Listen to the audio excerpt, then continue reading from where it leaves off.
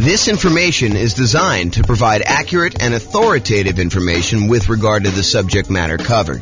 It is offered with the understanding that the presenters are not engaged in rendering legal, accounting, or other professional services. If legal advice or other expert advice is required, the services of a competent professional should be sought. Welcome to the Washington Real Estate Investing and Real Estate Financial Planning Podcast. Learn all about investing in real estate in Washington, D.C. with the combination of real estate financial planning and modeling with numbers specific to Washington.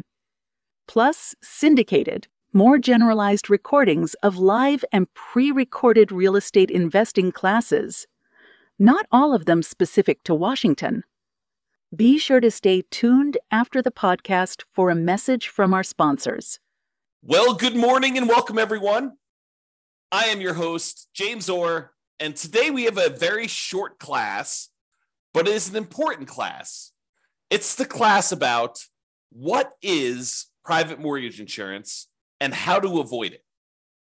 We're going to go over basically what the private mortgage insurance or PMI is, and then like all the different ways that we can avoid having to pay it, including putting enough down so that we don't qualify for having to pay PMI. So let's jump right into it. So what is private mortgage insurance or PMI? The Consumer Financial Protection Bureau website defines PMI as private mortgage insurance, also called PMI, is a type of mortgage insurance you might be required to pay for if you have a conventional loan. Like other kinds of mortgage insurance, PMI protects the lender, not you, if you stop making payments on your loan. So really, this is how I like to describe it. This is my layman's version of what private mortgage insurance is. You go to a lender and you say, hey, Mr. and Mrs. Lender, I would like to go buy this property. They say, great. We would love for you to buy this property. We will loan you money in order to do that. They're like, okay, I would like to put 5% down. They're like, well, I would like you to put 20% down. And you're like, no, I really would like to put less than 20% down. I'd like to put 5% down. And so they say to you, okay, I'll tell you what, you pushed hard enough. We would be willing to make you a loan and allow you to put less than 20% down. However, we're concerned that if you decide for whatever reason, something happens to you or the world falls apart, that you may stop paying on this mortgage and walk away. And if you do that and you only put 5% down, we could lose money. We might have to take the property back. We might have to pay some expenses to get the property back. We may have to wait for several months while we're waiting to actually be able to foreclose and get the property back. We may need to do some repairs on the property when we get it back. We may need to hire a real estate agent in order to sell the property and pay them a commission. We may need to hire our attorneys to do the foreclosure. So we might have some pretty significant expenses. And we're concerned if that does happen, then having 5% of equity in the property might not allow us to get all of our money back. In other words, we could not walk away with 95% of the property value should you be, should you default on the loan and we have to foreclose and get it back. So I'll tell you what we're willing to do. If you go pay this third party company, this insurance company, and this insurance company is going to protect us in case you default and we end up losing money on the deal, then we will go ahead and accept your 5% down payment. And because it's a little riskier for us to do this too, we will also charge you a small premium on the interest rate.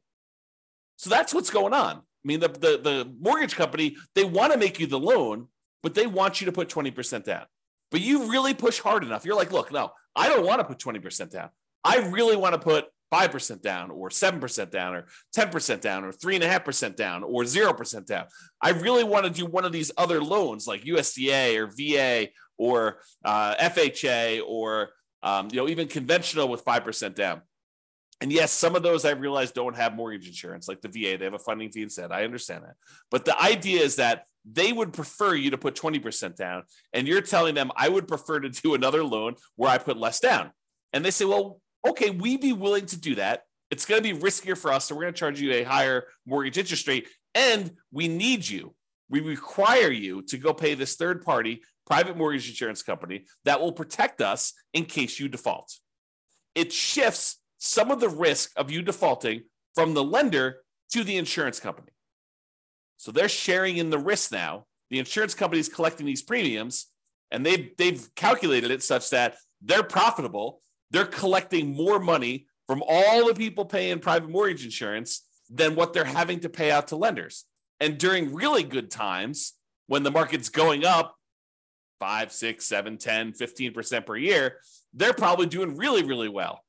But they don't know that the market is going up when they do the initial private mortgage insurance. It could go up for 6 months and then it could go down a lot. And then they'd be on the hook for a lot of these things. So they have to look at the aggregate of all the different people, all the different markets over time and say, okay, now we think we're going to be profitable by collecting this premium from you and being able to pay out in case you default and they have to pay to the lender to protect the lender. Okay. Now, for FHA loans, PMI is called mortgage insurance premium. Same thing, right? Same idea. It's still protecting the lender. They have upfront version, and then they have both, and in addition to that, they have an annual version. So the upfront one is called, as you might have guessed, upfront mortgage insurance premium. That's the one you pay when you get your loan. There's a fee you pay when you get the loan upfront. Plus, there's an annual, usually paid monthly, mortgage insurance premium, MIP, on FHA loans. For conventional financing, it's just called PMI, private mortgage insurance. Okay. Now, how do you avoid it? The really simple way is put down 20%. I'm going to go over some other things we can use to avoid it. But remember how we discussed this, right? The lender says, look, I would love to make you a loan, but I would require 20% down. And you're like, no, I would rather not put 20% down. And they're like, okay, you pushed hard enough. I would be willing to give you this loan for less than 20% down, but you will have to get this private mortgage insurance. Well, one way to not have to pay PMI is put 20% down. Okay. Now, there's some other ways to do it, Tim. But I do want to comment on this 20% down idea. There is a belief out there, and it's a belief I'm working hard to help people understand the nuances to it, because it's not always 100% true. But there's a belief out there that, look, I want to go put down this minimal amount. I want to get maximum leverage. I want to get the maximum return I can get on this very small down payment that I'm making. And it is true that when you do put less down, it amplifies returns. Honestly, it amplifies returns in both directions. If you have negative cash flow, it amplifies that negative cash flow return, which is negative. And if you put less down, it also amplifies any type of things that go against you. Like if property values happen to go down, that gets amplified too. So it's an amplified return, not always a better return. Subtle point, okay? Now, so a lot of investors want to put minimal amount down in order to be able to make these investments. And I think the other reason why is they think to themselves, look, I'm going to put this small amount down and I'm going to be able to buy more properties, have a bigger asset base, get to my financial independence goal faster by having more properties acquired quicker. And what's interesting is that is not always true. And I've done math on this in 300 US cities. And I continue to do classes on this. So if you haven't heard one of those classes where I talk about, is it better to do one thing or another? We do this comparison in some of those classes where we say, look, instead of you going and doing like a nomad strategy where you put 5% down, you buy a property, you live there for at least a year until you save up the next down payment, and you've lived there for a year, which is a requirement of the lender. Then you go buy your next property with 5% down, you convert the previous one to a rental, and you repeat this process, and you're able to acquire properties relatively quickly with relatively low amounts of capital invested. Because you're putting 5% down every time you do this. When we compare that strategy to taking the extra time to save up for a full 20% down or 25% down, or heaven forbid, save up 100% and buy a property with no mortgage, completely unleveraged, sometimes it is faster for you to have saved up for 20% down than it was for you to save up for the 5% down.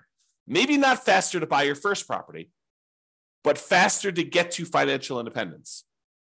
And it blows people's minds every time I show them the math, because it's counterintuitive a lot of times, right? You think to yourself, hey, I'm going really slow in the beginning because I'm taking this extra time in order to buy my first property. But by the time you buy your first property, that property may help you save up for the second one. Whereas when you buy it with 5% down, it may have slightly negative cash flow or very little positive cash flow, or maybe a lot of negative cash flow, depending on your market. Okay. And if by doing that, it actually slows down how quickly you can acquire your next property in a lot of cases. Okay. And it is really hard to be financially independent when your properties are cash flowing $20, $50, $100 a month. You need a lot of those small cash flow properties in order to be financially independent. Whereas if you saved up and you bought a property with 100% down, no mortgage at all, that generates a lot of cash flow because you don't have a mortgage on it, which makes sense. And so in those cases, you don't need that many. And once you buy the first one, the amount of money that is generating helps you buy the second one because the cash flow from it is so great. The speed, the time it takes you to acquire your second free and clear property is much faster than the first one. Yeah, the first one seems like it takes forever.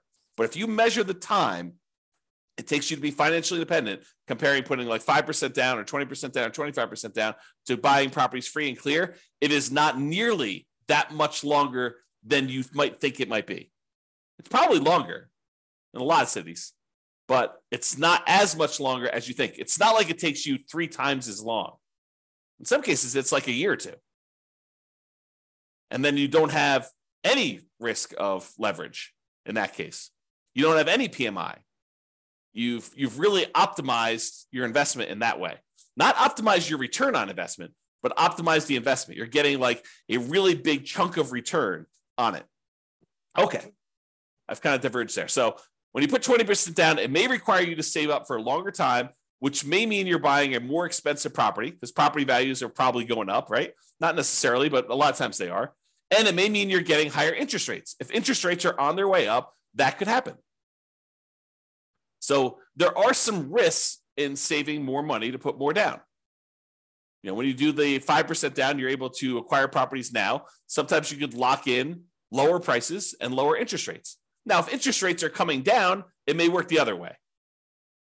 And if property values are correcting, if they're coming down, it may work the other way. But a lot of times we don't know. You know, we could speculate, we could guess, but you know, if you had asked me at the beginning of COVID, if property values were going to go up or down with what seemed like the entire economy shutting down and our limited ability to get out there and show properties and all these restrictions on stuff, if you had asked me if I thought property values were going to go up or down, I probably would have told you down. I would have thought, hey, you know, I don't know for sure, but you know, if we can't show properties, if it's harder to show properties, it might be harder to actually move. Might be harder to, you know, when the economy is completely shutting down and a lot of people are losing their jobs and a lot of people look like they were getting sick and dying. I mean, you could have argued that, you know, end of times, the real estate market's going to crash.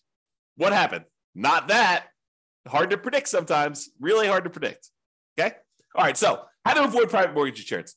Put 20% down. Really easy.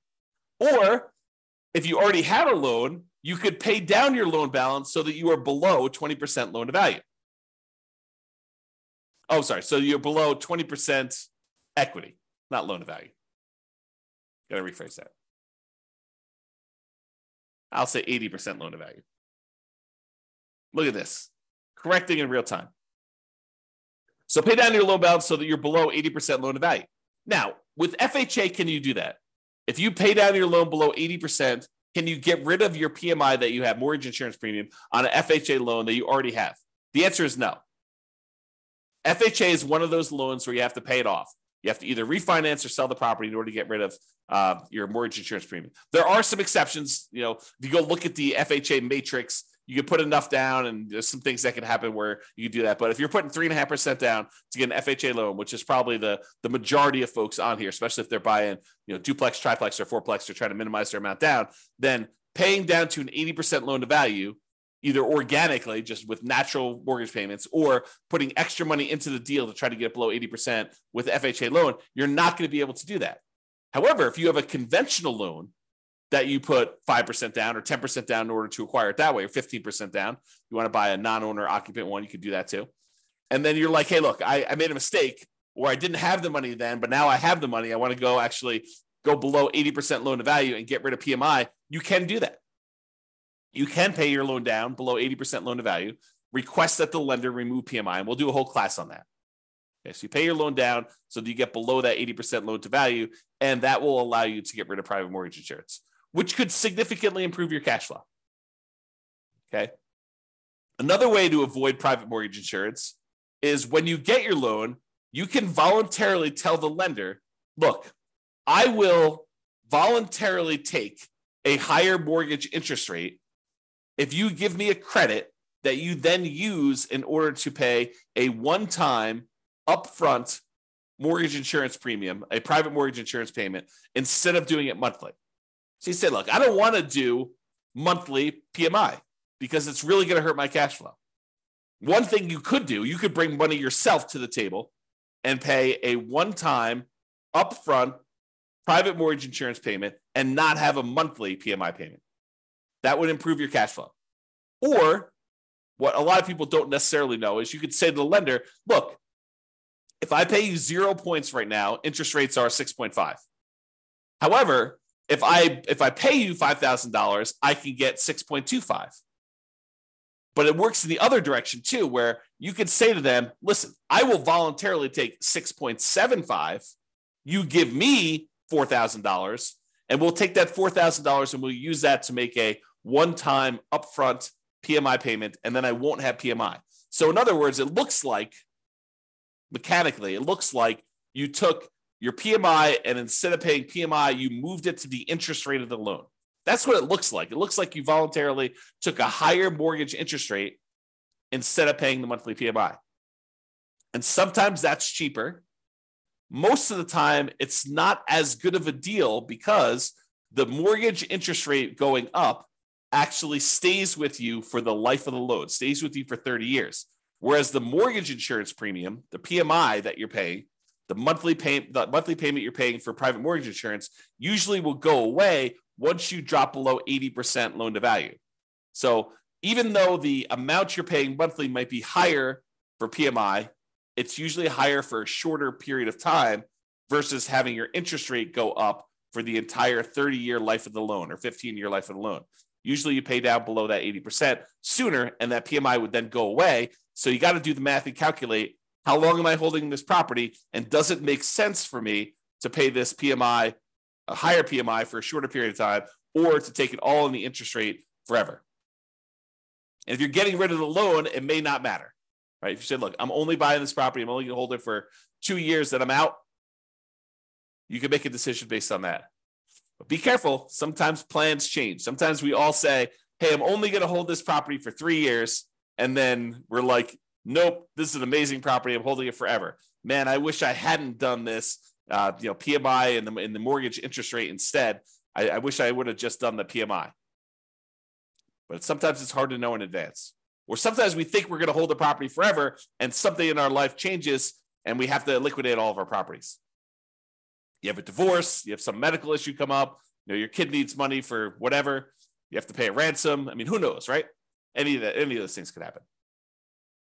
All right, so how to avoid private mortgage insurance? You could get a loan that doesn't have PMI. For example, that VA loan. A VA loan technically doesn't have PMI. There's no monthly insurance premium, private mortgage insurance premium on a VA loan. Instead, what they have is a funding fee upfront. It's sort of like that lump sum upfront private mortgage insurance payment, except they don't call it that. They call it a VA funding fee because the VA guarantees the loan. What they do instead is they collect this big funding fee, and then if people default, they use all the funding fees they've collected in order to protect the lender. That's what they do. This is how the math works. Okay? Or the final one I have on my list, how to avoid private mortgage insurance, do creative financing type deals. Owner financing, subject to, lease options, installment lending contracts, like all those, that whole family of the creative financing deals, do those where they do not have PMI. Because if you go to an owner of a property and they own their property free and clear, and you negotiate with them that you're only going to put 5% down in order to buy their property, are they required to charge you private mortgage insurance? No, it's negotiated. And I think a lot of them wouldn't even know to charge you private mortgage insurance. So you can negotiate a deal where you put less than 20% down with a seller who's doing seller financing, owner financing, or wrap financing, and they're not going to necessarily charge you PMI. They may, it's negotiated, but in most cases, the overwhelming majority of cases, they're not going to do that. Okay? So that's how you avoid PMI. So in conclusion, lenders prefer you put 20% down. I think we've established that, right? If you insist on putting less than 20% down, they may opt to make you the loan, but they may require you to purchase third-party insurance to protect them in case you default. They want to protect themselves. They're in the business of protecting themselves. This third-party insurance is called private mortgage insurance, PMI. You could choose to avoid it by putting more down or choosing an alternative type of financing that does not have it. It's really what it comes down to. So that's all I got for you. I hope you've enjoyed this special class on what is PMI and how do we avoid it. This has been James Orr. Have a great day, everybody. Bye-bye for now. With home prices up, mortgage interest rates up, and rents up, but not quite enough to counteract the higher prices and interest rates. Cash flow on rental properties in Washington is harder than ever. Book a call with the Real Estate Financial Planner to apply our proprietary 88 strategies to improve cash flow on your rentals. See the show notes for a link to schedule your call and improve your cash flow today. If you're a real estate agent, lender, or professional in Washington that wants to help our real estate investor listeners, consider reaching out to learn about collaboration opportunities with this podcast. We'd love to add more value to our listeners by having you assist our investors buy, sell, and finance their real estate investments. See the show notes to schedule a call to discuss collaboration opportunities.